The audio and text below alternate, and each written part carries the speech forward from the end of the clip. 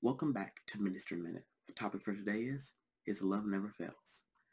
Ephesians 2 4 through 6 says, But God, who is rich in mercy, for his great love wherewith he loved us, even when we were dead in sins, hath quickened us together with Christ.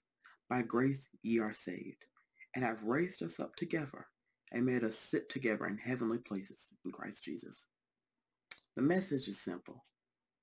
No matter what you've done in life, no matter what you may be facing or going through, no matter the situation, his love will never fail.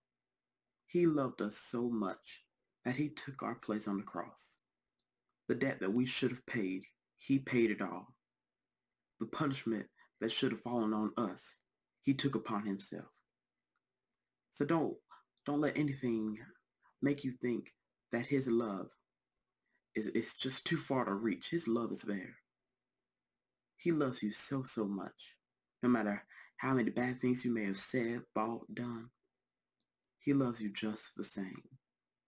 His love never fails.